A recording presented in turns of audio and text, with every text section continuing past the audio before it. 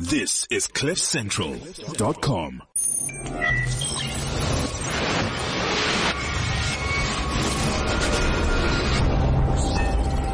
Youth Leadership Platform. Fear's a powerful thing. I mean, it's got a lot of firepower. If you can figure out a way to wrestle that fear, to push you from behind rather than stand in front of you, that's very powerful. I have a dream. Multiplying leadership, moving society, the millennial way. You don't want to end up going after goals and dreams and neglect yourself. Welcome to the Youth Leadership Platform with your host, Bongani Tao. Gotham, take control. Take control of your city. This is the instrument of your liberation. See, old friend, I brought more soldiers than you did. Identify yourself to the world. Youth Leadership Platform. Welcome to another exciting episode of the Youth Leadership Platform, and you are listening to your host with the most, Bongani Tao. It's at Simply Bongani across all social media platforms. And if you've been following a lot of the conversations that we've been having, you will notice that we spent a lot of time focusing on entrepreneurship, starting businesses, running successful businesses, and what it takes to grow. We've had the CEO of Lulaway. We've had Tembi, who went from Soweto to trading at Wall Street.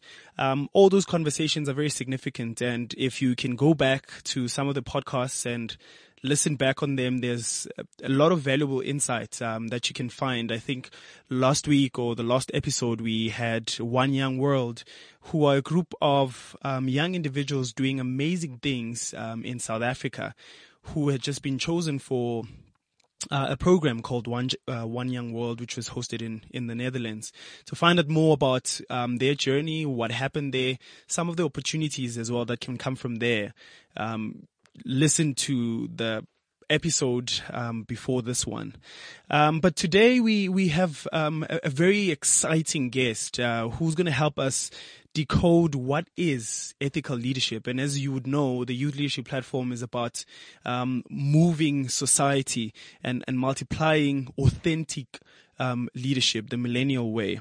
To not waste any further time, she is a postdoctoral research fellow at the Faculty of Humanities at the University of Pretoria, which is in conjunction with the Mellon Foundation Public Intellectual Project. She's committed to ethical leadership and social justice and the cultivation of knowledge with a sense of the ethical and the pursuit of wisdom. She's also committed to environmental and animal welfare and justice. So without any further ado, let us welcome Dr. Solomon. Welcome to the Youth Leadership Platform, Doc. Thank you very much, Bongani, and please call me Croatia. Oh, you don't like the title much?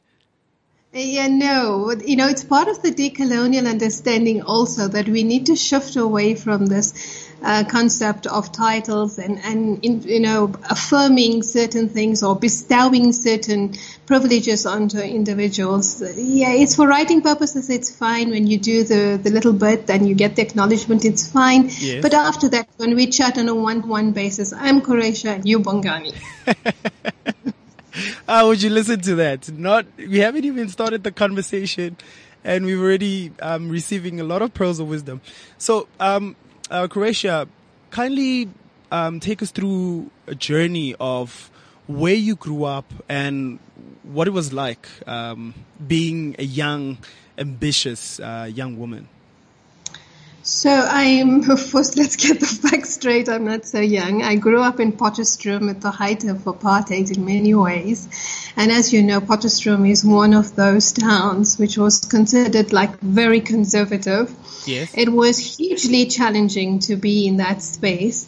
But also I think at the same time it helped me to build character in a sense of resilience and resistance, because you grow up in that space and you start to recognize a lot of injustices. And my father was a trader, and he had, people would come on a regular basis, resistance fighters, etc., would come and chat with him, come and take groceries from him, and people were in need, they wanted to sleep there. So we learned a lot from those experiences. At a later age, I moved to Durban, to UKZN, yes, where I finished my schooling, my high school as well. And the amazing thing is that there I went to a private school. I was taken in, we were, I think, a handful, about 5 black students in a majority white private school. Interesting. Yeah, so that was another good experience, because the kind of racism that you experienced in Durban, which was considered more English speaking, was different to the kind that you felt in Gauteng, where it was more Afrikaans speaking. So these were wonderful experiences in a way. Like I said, they shaped my personality, but also in many ways helped me to learn to stand up as an individual. The most, I think, striking aspect of all of this was to recognize that silence is consent. And so when you see an injustice, you never remain silent nor claim this whole notion of neutrality or objectivity, because it simply endorses the oppressor. What are some key lessons you learned from your parents at this point in time, at this phase of your life growing up? Well, firstly, from my mother's point of view, she was a very empathetic person, and she was really troubled by the extent of poverty in South Africa. So she always told us, don't look up, look at the people below you and see what you can do. And you should always be able to share. It could never be that you are not able to share. And part of that mentality was what she instilled in us on always recognizing that you needed to do something.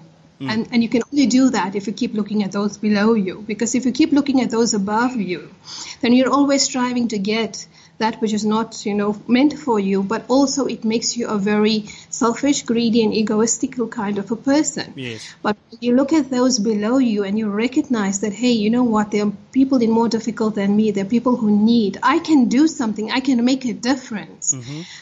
Then you automatically start to reach out. But it's important also, to mingle with the general population, share their thoughts, share their feelings. But what was striking for me, Bongani, was the fact that my mother always endorsed kindness. She said, in the end, all that matters is kindness. If you have nothing, at least be kind. Yes. Because you don't have to spend anything to be kind. No, you don't. And my father was an avid, reader. Although he couldn't finish school because at that time with the Group Areas Act and with forceful removals, they were moved also from their place of residence and that which was a permanent home for them right in the center of Potchefstroom, and moved into the Indian location. And they struggled, and he had to leave school, etc. And he listened to the radio, he read newspapers, he was so intelligent, he was so articulate, but he was so well versed with what was happening in the world. And he always told us, he said, take an interest, pay attention, know what is happening, don't live like, as an individual in an island or in a cocoon. He says, because we are social beings. Yes. And by being social beings, we have to exist around and with people. Yes. But the best way of existing is to know the condition. And when you know the condition and you're always looking down to think, what difference can I make? You become a better human being. So context is important to our existence. Interesting.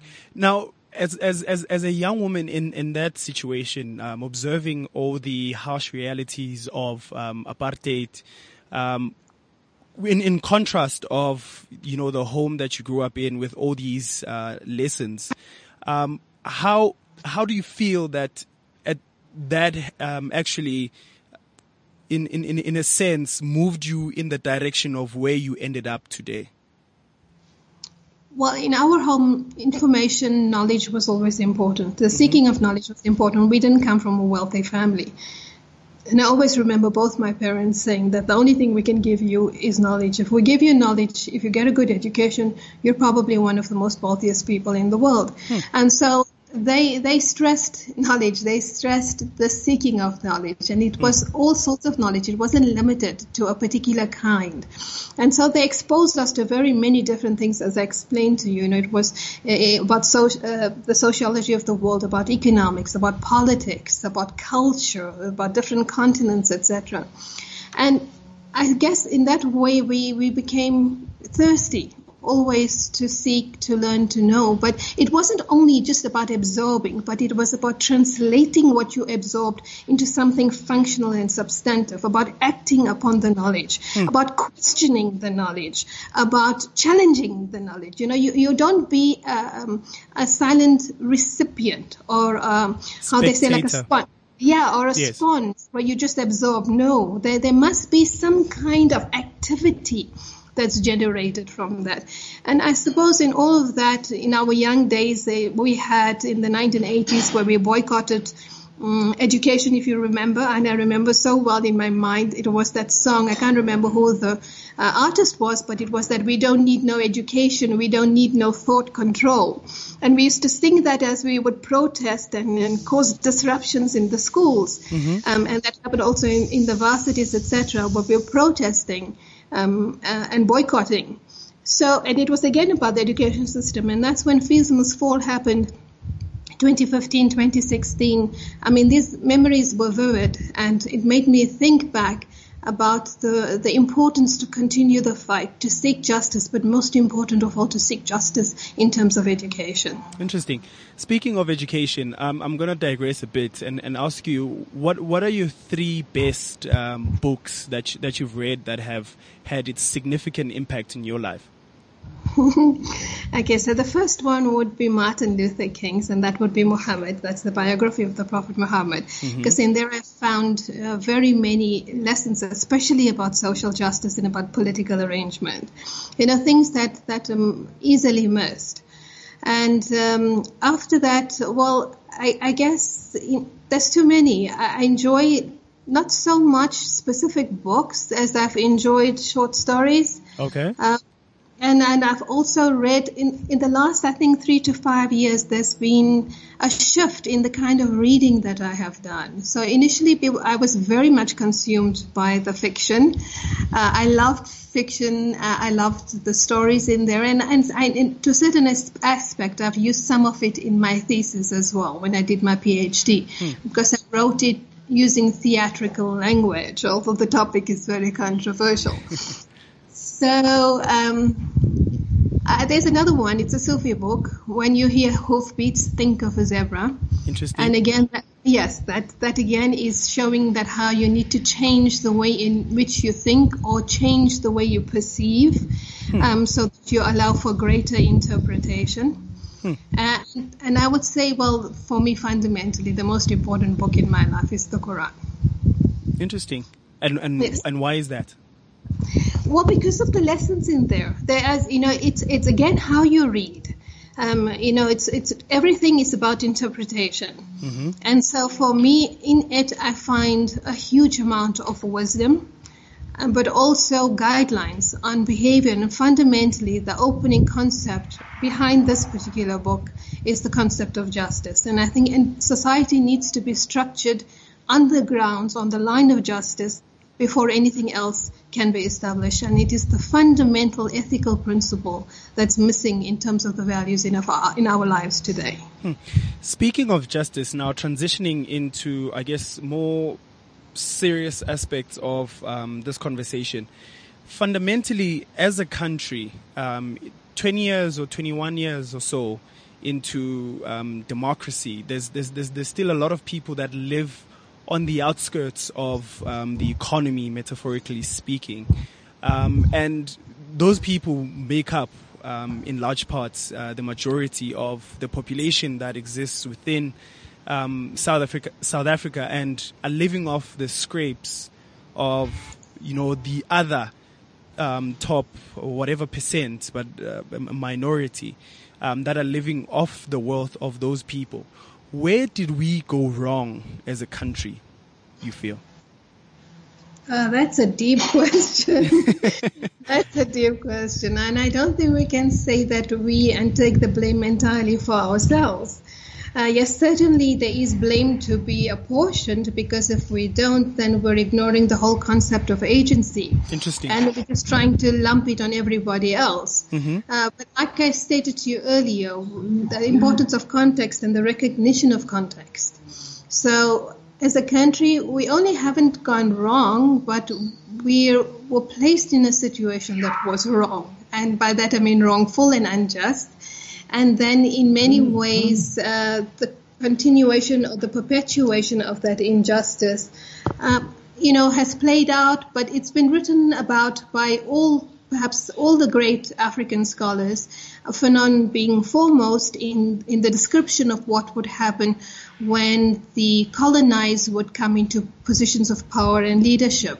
So it's simply a replacing of the color of the skin, but a continuation of the system. And that's what I spoke about the other night. And I said that we're still in neo-apartheid. Yes. This is neo-apartheid. We're not post-apartheid. And if you look at it in terms of colonization, then it's now coloniality. Yes. So the systems continue because they're so entrenched. And those who represent us, the elite, the bourgeoisie, and in the South African scenario would be the black elite, are those who perpetuate or continue the white man's work and that exploitative work. And the fundamental to that is self-enrichment. So you see the extent of state capture, the greed in the society. Corruption, crass materialism, the aspiration to everything wealthy. It's significant that only Mama Winnie Mandela stayed in the township in Soweto, but everybody else kind of moved out from the black areas as if to say, you know what, that's not good enough for us anymore. We want the white man's world. And so you find them in all of these spaces, and only Mama Winnie stayed. But these are discussions that are not had nor openly spoken about because it might be considered offensive or unhealthy for those who control the agenda, who maybe even control the media platforms. Yes. But these are the realities that black South Africans, and not only black, but all South Africans who care about a harmonious, developing, and a better society in South Africa, where there's a future for all of us. These are the conversations that need to be had. And if we can have that conversation, then the first thing that should come to mind is, why is it that all of these elite have moved out of the black areas and into the white areas? Why have they not focused on making the black areas like better? The white areas? Yes. Like or better, yes. Yes. Interesting. And to come to think of it, you spoke a lot about context. So them moving away from the people that they're representing and the struggles of the people that they're representing, the context changes because now having all that materialistic acquisitions in place, then their problems have significantly changed from what they used to be. So they don't even care about the people that are still living in that abject poverty. No, they don't. You see this. There is an absolute distancing from the reality of who they were to what they've become, and a distancing from. And initially, you said people living in the periphery, so-called periphery. It's not. It is a periphery. These are, if you look at it, they are subjects of the state. They are not citizens. Sure. And because a citizen has comprehensive rights and access to those rights. But these are subjects still treated very much like subjects of the empire and subjects of the colonial state, etc., that you mattered only to a certain extent. And many of these matter only to a certain extent, and that is as a political voter base. So at the time of election, suddenly you count, you matter, we visit you, we give you parcels, etc. Other than that, your voice disappears into the wilderness. And so, no, definitely there are very many issues in terms of the way in which the elite now relate to the black and to the black person, to the poor person, to the impoverished person. And it's heartbreaking. It's heartbreaking because a while ago they used that as a canvas to claim, to claim certain rights and privileges, certain conferments of titles upon themselves. And that brings us back to the whole question of what you started on, unethical leadership. You're claiming certain things in the name of great values such as justice, but then the minute you attain it, you abuse it. Interesting.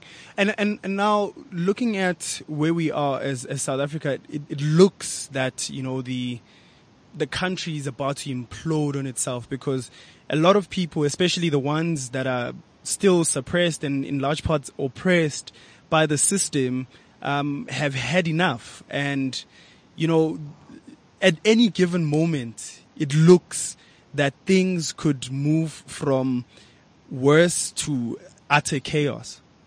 Yes. I think what many South Africans forget, and even all of us, when we get caught up in the comfort of the ivory towers of where we are in terms of our professions, etc., we forget that South Africans are basically boxed into a system of violence, of dehumanization and power. And this is still playing out to a huge extent. And yes, the poor are getting frustrated. There are others who are agitating for their own political or individual agendas. And sadly, they will use the masses to, again, enrich themselves or to get into positions. And then they will forget where that ability to get into that position came from. So, and this again is all related, quite frankly, Bongani, to the fact that we have forgotten about ethics, about ethical values. Yes.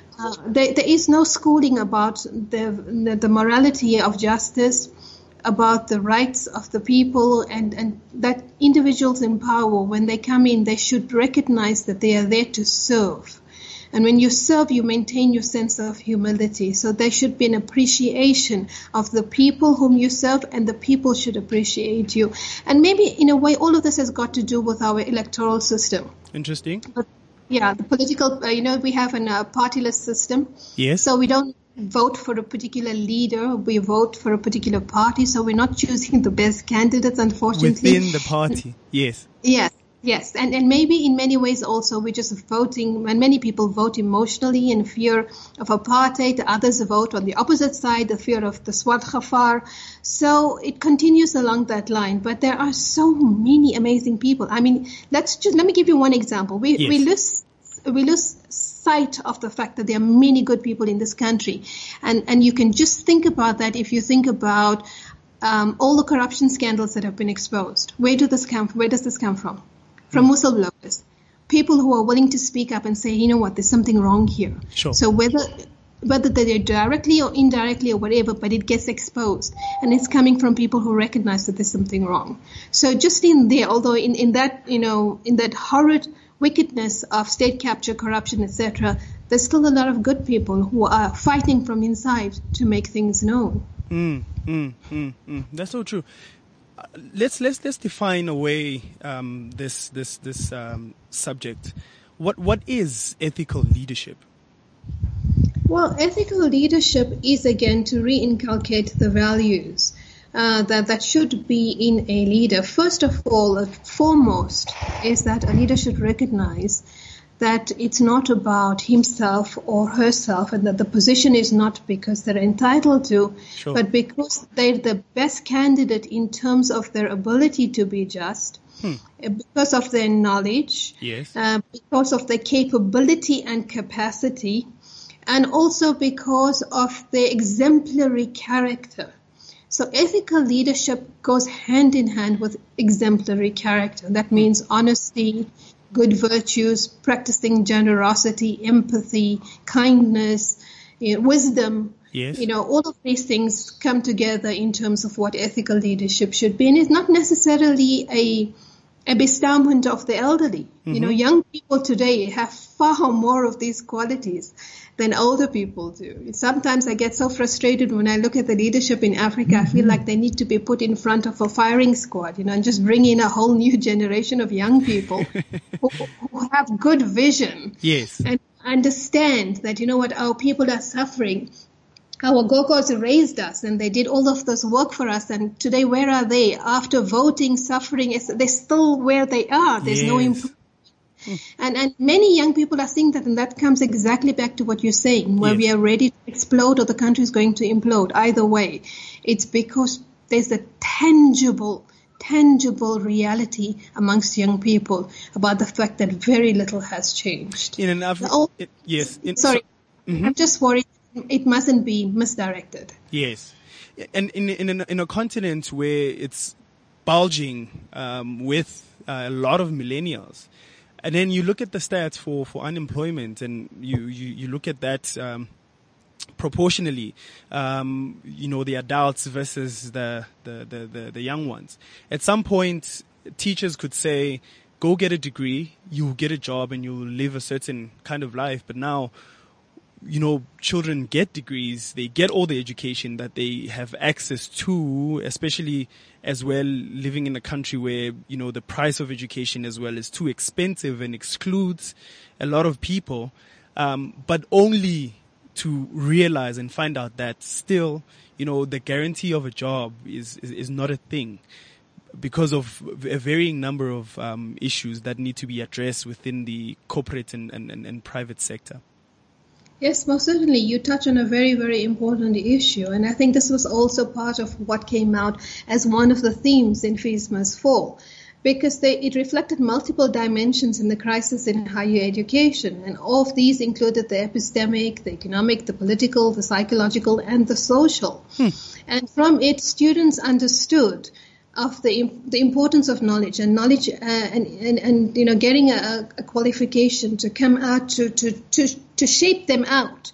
And literally it is to shape them out of poverty, because again, what's missed in the conversation is that in South Africa, we don't only have poverty, we have impoverishment. People have been intentionally made poor. Yes. And intentionally made poor has come from our history, from the context of apartheid, colonialism, slavery, also the continuation of racial capitalism. Sure. We have a racialized capitalism in South Africa, which practices a particular kind of exploitation, and that is of the black body. So education is supposed to deliver us from these kinds of structures. But when education itself is designed to maintain these systems, how then do we expect that you will come out of it?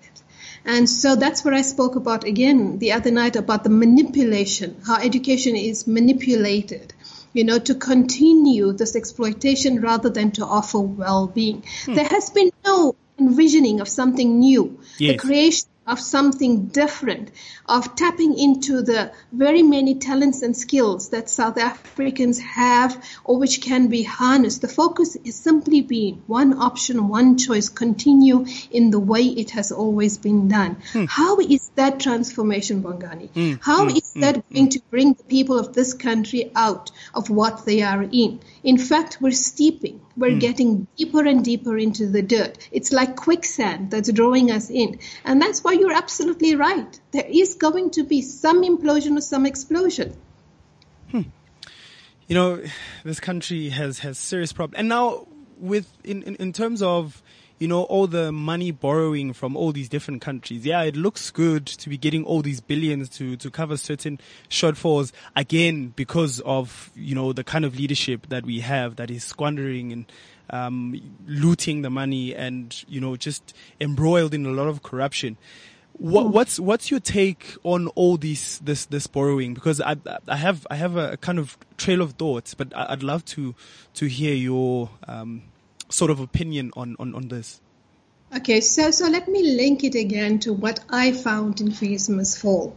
And without a doubt, I don't know if you heard one of the calling cries of FISMA's fall was high discipline, high morale. Sure. And in all of that, they kept on challenging very specific aspects of that kind of system that was enslaving still the black students and the largely black population inside of South Africa. And one of these issues was about liberalism and neoliberalism. Okay. It was an intellectual mobilization confronting neoliberalism. And the students also realized that the system of education in which they were in was going to, and it was a commodified and a marketized knowledge, was going to entrap them further. Yes. So you enter from word go, you enter into a system of debt.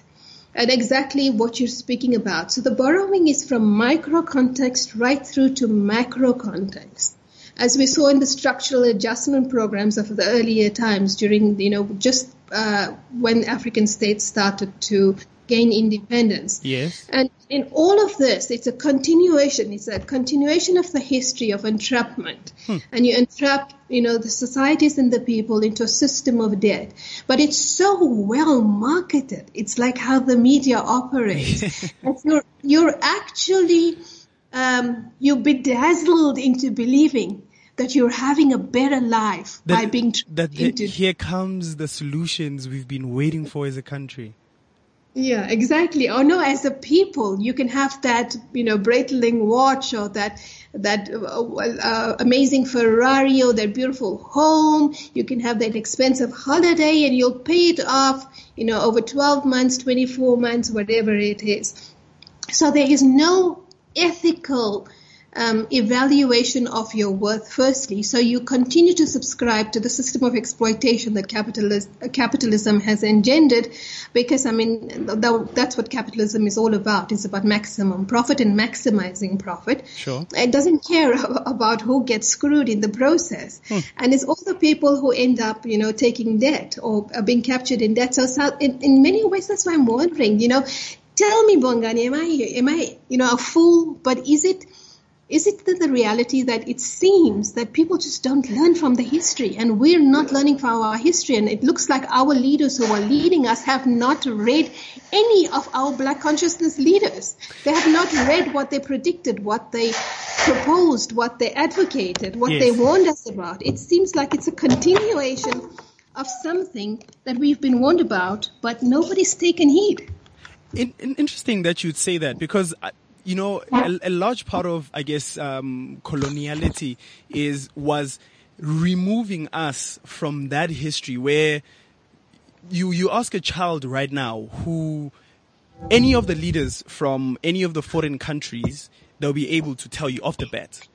But if you ask them about one African leader, they wouldn't be able to call all the names that exist in our history records. But now, speaking as well about that, you touched a lot on how education still needs as well to be decolonized. Kindly build on that. So if you look at the structure of the universities, the university in South Africa, which is what the decolonial scholars called the westernized South African university, it has always had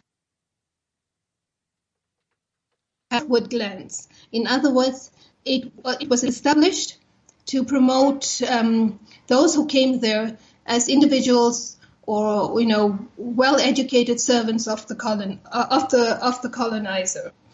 And so you would return to where you came from after having been educated in the colony and continue to do the work of the homeland. And so these traditions, this system, the structures, etc., have continued because there has been very little change, very little political will, I think, on the part of the South African government to question the systems that have been set up. And of course, sadly, in many ways, there was huge mess up in the education from 1994, as in Department of Basic Education, the shutdown of the teachers' training colleges, the closing of the nursing colleges, etc. These are valuable skills that we have lost. It could have been improved. You don't have to necessarily throw the baby out with the bathwater.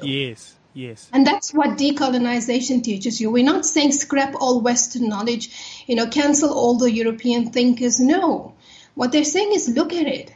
If it's good, keep it and build on it. If there's something problematic about it, interrogate the problem. And then offer a solution from your side, from your perspective, from your culture, your society, from your consultation. So it mustn't be that the solution comes again from the Europeans. It must come from you in terms of your context. And so knowledge must be relevant. It must be context relevant. It must be appropriate for the society in which you are extending that kind of knowledge. And in South Africa, exactly as you say, South Africans know very little about their own knowledge about their own history, about their own peoples, the kinds of societies we had, the civilizations that we had inside of Africa and in this part, which is a geographical location called South Africa. So yeah, we're missing out. We're missing out on the richness and the heritage simply because the system has continued, and that system perpetuates the idea that it's only good if it comes from Europe. And that's why our universities today are striving and pushing for rankings and qualifications and for credits, and for publications in European journals, etc. So it's only good if it comes from, but of what benefit is it? Yes. That knowledge is not changing our society. It's not making us a better country. It's not making us a better people. So if, in my understanding of knowledge, that knowledge is the lost property of the believer. It means it has to do something functional, and that something functional means it has to build a just society and bring about the better life. And you think about a lot of the solutions that are proposed in how a lot of degrees function. Those solutions are based on problems that are not even our own.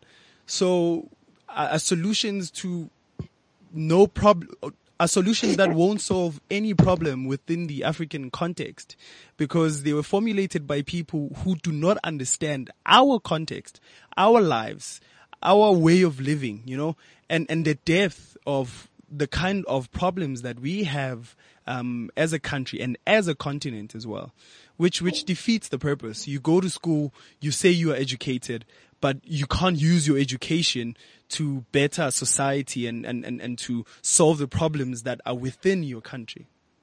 No, exactly, because ultimately you have to know the context. I remember a while ago I was speaking to a very interesting gentleman. He's from India and they call him the Rain Man. So basically he came as as a guest of one of the institutions at the University of Pretoria. Okay. Because he's basically doing a phenomenal project, and it's called Harvesting Rain. And he's harvesting rain in parts of India where there hasn't been rain for decades. And as a result, because there hasn't been rain, the land has dried up, and so you've had a massive rural-urban migration. People have moved into the urban areas because, of course, if there's no water, there's very little life. And so what he did was, I think he started in the province of Gujarat, and he went to certain areas where there used to be huge rivers, and water used to flow perennially. And he started a project which is simple. It's the most simplest kind of a project, and it's no sophisticated tools, building of dams, etc. And he engages in this project to harvest rain. And I think in a matter of a couple of years, the rain actually returned to these places, and the rivers are perennial again. And there's a reverse migration from urban to rural areas.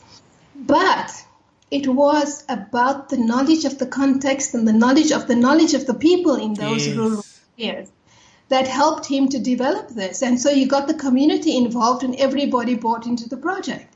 And he said to me, he said, South Africa is a drought-ridden country. We have a scarcity of water. He says, but it doesn't mean that you should run out of water because your indigenous people know how to harvest water. However, the corporates, racial capitalism, commodification and marketization, liberalism does not want to know about this knowledge because why? There's no profit. Yeah, there's no profit. You build an expensive dam, construction workers, construction companies, cement companies, equipment companies, JSE stock, registered stock companies, etc., are making money from it. But if you use simple techniques, which our people know, who's going to make money from it? But you do have well-being then, and you have a better life. Yes. And as you know, in South Africa, the big discussion today is land. Yes. The question of land. So there's just too many motives about not resurfacing the indigenous knowledge, and it's dark motives. It's motives that I say continue to prevail because you want to continue the impoverishment of the people in this country so that you can continue to steal and exploit their resources. And interesting that you'd mentioned the issue of the land because, there's a lot of discussion around the practicality of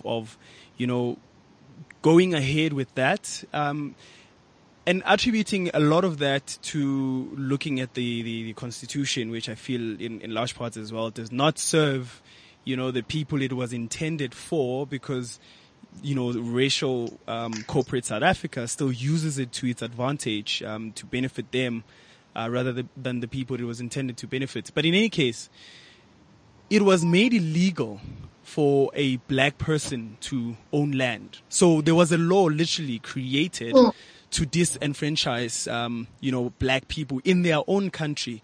So ethically, what do you propose are some of the things that we should be looking at as a country to reverse that and to go ahead empowering our people where land is concerned? I don't know if you had the opportunity to engage with Ruth First's lecture when she spoke about the land debate. If you have Ruth Hall, she's a professor in I think it's UCT or one of the universities in the Cape. And she contributed a very powerful lecture about the land debate. And the first and foremost is that it is about redress and addressing historical injustice. So where you have a historical injustice, you need to recognize that it exists, and then you have to make headway or take steps in order to redress that injustice. Mm-hmm. And so the issue of land is certainly a very, very important issue, and it must be addressed in terms of getting South Africans out of the state of impoverishment. Now, what is it about land expropriation that many people don't understand? It's not really land expropriation, but it's about land restoration. I think, so again, how words are used is very, very key. Important. Yeah, it's key, because you're not expropriating it from somebody who it belonged to. You're actually restoring it to the rightful owners. And so that's the first thing that South Africans need to understand, that it's about land restoration. And it's about land restoration based on a fundamental concept, and that was racial inequality. Mm-hmm. It was this injustice has been inherited and continues to be perpetuated across generations. And not only that, there is what many people call an intergenerational inheritance of poverty. Mm-hmm. As a result of this displacement, you have poverty is perpetuated from one family to the other, but also inside of one family over generations. At the same time, there is an intergenerational inheritance of privilege for those who got the land, who accumulated wealth, who invested in education, the same education system that's still maintaining a kind of gatekeeping to ensure that only a certain amount of black students graduate, that a certain amount of black students are considered qualified or, worthy. Worthy is the key term here, because it relates directly to your dehumanization of entering into positions and into jobs. And so this intergenerational inheritance of privilege also allowed for individuals to amass wealth.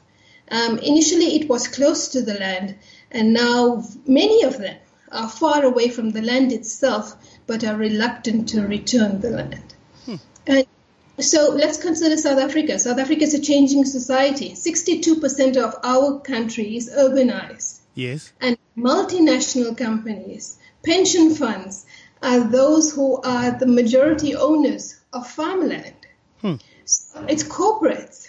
Again, racialized capitalism, exploitation, going back to the whole concept of this idea of liberalism. I like Sizwe's book, Democracy or Delusion. Sizwe Mpofu-Walsh. Yes. I'm sure you read his book. And the topic is apt, democracy or delusion. What are we living in?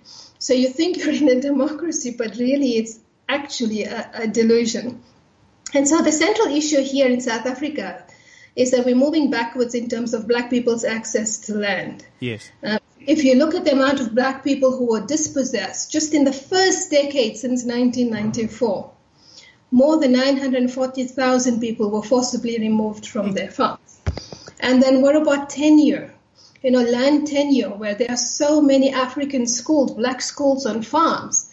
That's because there was nowhere else to put up the school. But now you have to pay for the use of that property, and individuals, corporates, farmers, whoever it is, are denying access to these students. So education also becomes compromised through land tenure and dispossession. There are too many issues, and the list goes on. But what is the fundamental thing?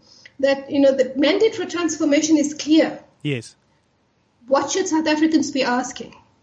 Not that we want to change the constitution, but that the mandate for transformation is clear. Why is our government, our black government, refusing to adopt that mandate and to act on it? There's no political will. We're not asking the right questions because we're not schooled to think critically. Sure. So there must be restitution for those dispossessed unfairly.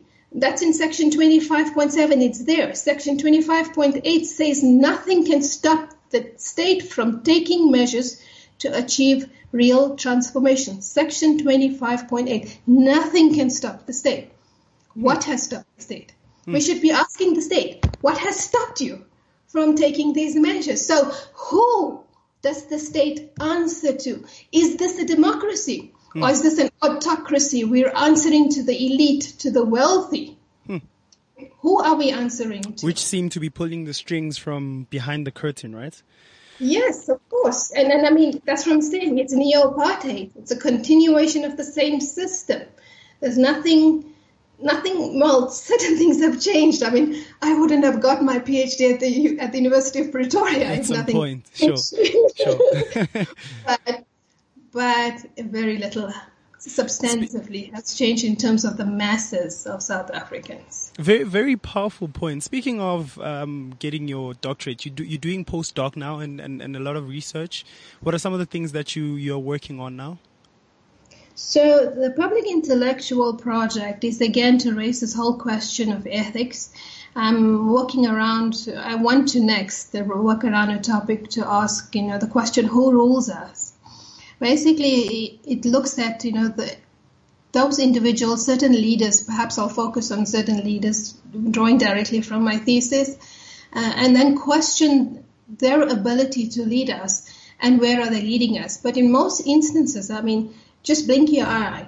And in that blink of an eye, you can see that the majority of the world leaders are leading us to war, not to peace. Mm-hmm. They're leading us to strife and conflict, not to harmony and healing. Mm-hmm. So it brings a big question into mind as to who leads us and what kind of public intellectual are we honoring. And that's why I have problem with this concept of titles and doctor and, all this fancy dress, etc. Sure. I mean, I checked up on you a little bit. I hope you don't mind.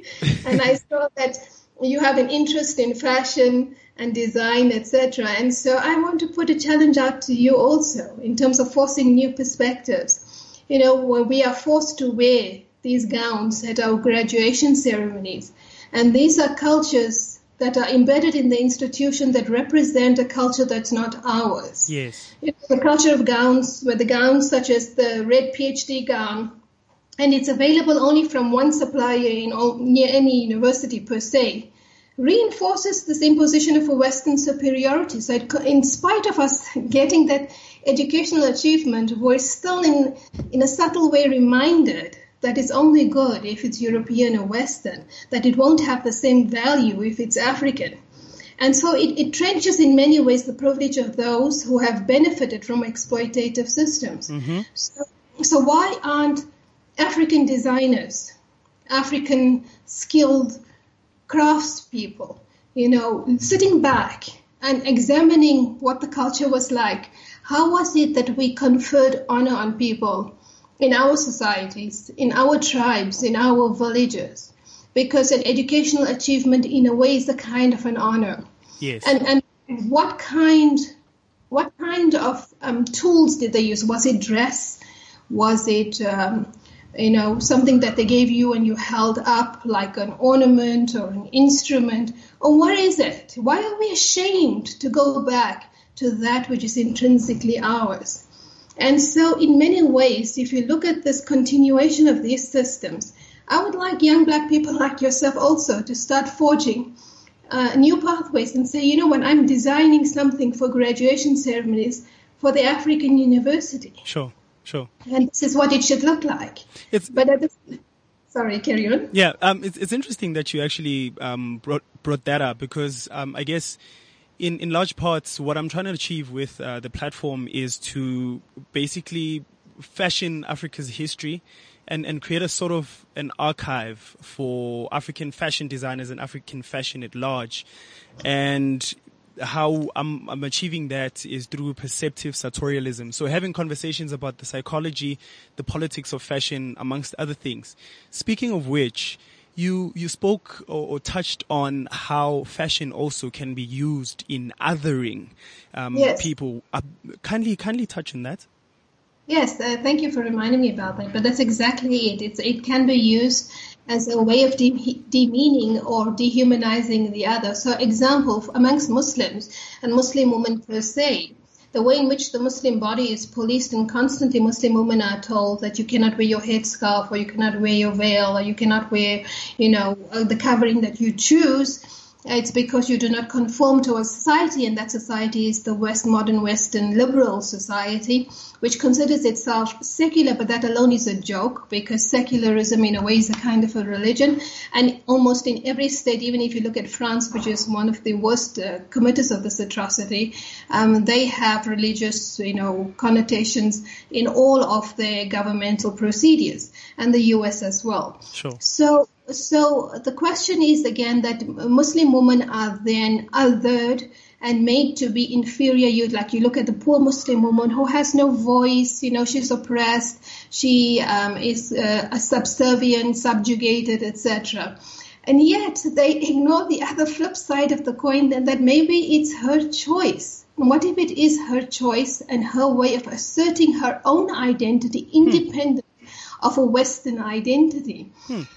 The flip side of the coin also is, nobody brings this into discussion, is secular Turkey under Ataturk, sure, which outlawed the right of Muslim women to wear the headscarves. Yes. Many Muslim women actually suffered a huge prejudice as a result of this, because they refused to abandon their beliefs and their morality, their ethical values and their principles, and refused to take off the headscarf, so they simply just didn't go and get a higher education. They didn't get employment.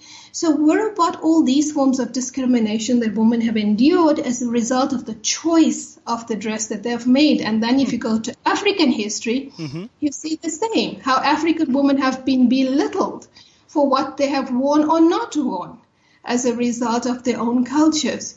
So yes, dress is certainly used as a way and a means of demeaning or also of othering individual bodies, but most specifically the target is non-white patrons. So it doesn't really happen to white people, it happens to everybody who is not considered as white. How would you describe, what the different elements that go into any particular look on any given day represent for you as a person? How do you mean? So for instance, if a Zulu woman is wearing isiqholo, for instance, that yes. That in large parts represents that she's a married woman, and other elements that come into imvunulo, which is how you describe a person that's dressed fully in their attire. They mean something. So I'm asking for you in particular, what does the dress signify to you, and what does it mean to you? How you dress? Yeah, you just nailed it. Well, basically for us, dress is not about our sexuality or about us as commodities. Yes. So we're not out there to market ourselves, but there's a symbolic value into what I wear. And also that's why you find that African fashion is so colorful, because yes. it represents life, it represents happiness, it represents joy, and most important about celebration. So in many ways you celebrate many things and blessings that you have.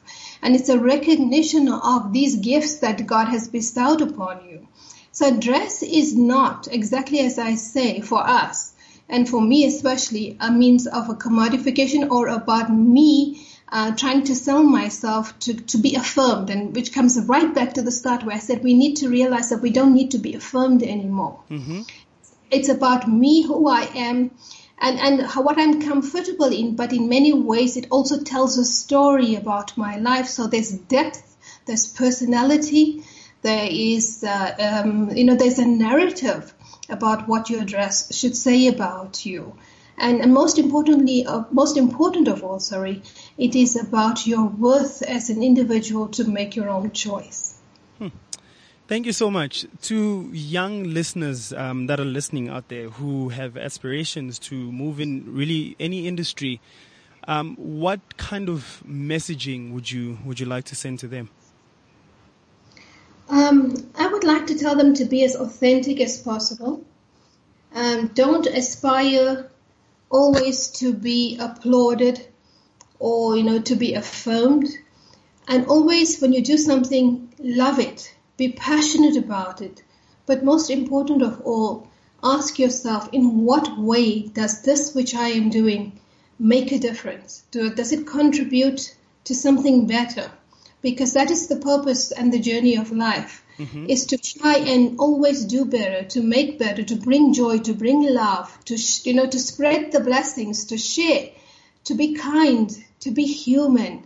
I mean, it's about a better society. It's about the well-being of all. That's what Ubuntu teaches us also, and what we learn in the concept in the Shura and Ummah. So when you aspire to a profession, please shake off the shackles of modernity, coloniality, and a Western ideology which teaches you that you aspire to be wealthy and buy all of these things and get trapped in debt and think that you're living a better life. That's not a better life. Lorenzo Fioramonte wrote a very good book, and it's called The Wellbeing Economy. And he says, before we used to take a walk in the park, today we spend time in the mall. Wow. Before we used to go on hiking trips, etc. Today we spend time in the gym. So look at how life has changed, and the way in which we've changed our perceptions. Just go outside, look at the nature, appreciate the value that is just simply right outside your front door, and look at animals, as you mentioned right at the start. I'm very, very much in touch with the need to be kind to animals, and that, in many ways humans have lost that too, and South Africa is suffering a huge problem. If you look at the rhino killings, etc., there should be a certain amount of accountability for all of this. And it's good to see that in Botswana, in Namibia, and in Kenya, there is now, projects where they're working with the indigenous people to re-inculcate. And that is what Africa has been about. It has been about living in harmony with all of the creation. Yes. But we've lost that because we think of profit, but we don't realize that when you chop down a tree, there's more cost than there's profit. When you kill an animal, there's more cost than there's profit. So we're not thinking correctly. And Bongani, that comes back to the whole concept of decolonizing our education, reinstilling the ethical values, learning about our culture. Stop being embarrassed of being African. Stop being embarrassed to be black. Stop being embarrassed about being Muslim. We have phenomenal traditions, incredible cultures, and we have great knowledge which we can tap into. Thank you so much, Kurasha. I thoroughly enjoyed our conversation, and I feel that there's lots of insights that our listeners will be able to get from this conversation. So to people the fans that you've just made, for lack of a better term, how do they follow the conversation? How do they get in touch with you, or read any of your transcripts going forward? Thank you for that, Bongani. I am humbled by your wonderful comments. But I am on Twitter. I'm very vocal. I am very provocative. So you can follow me on @QIsmail, ISMAIL.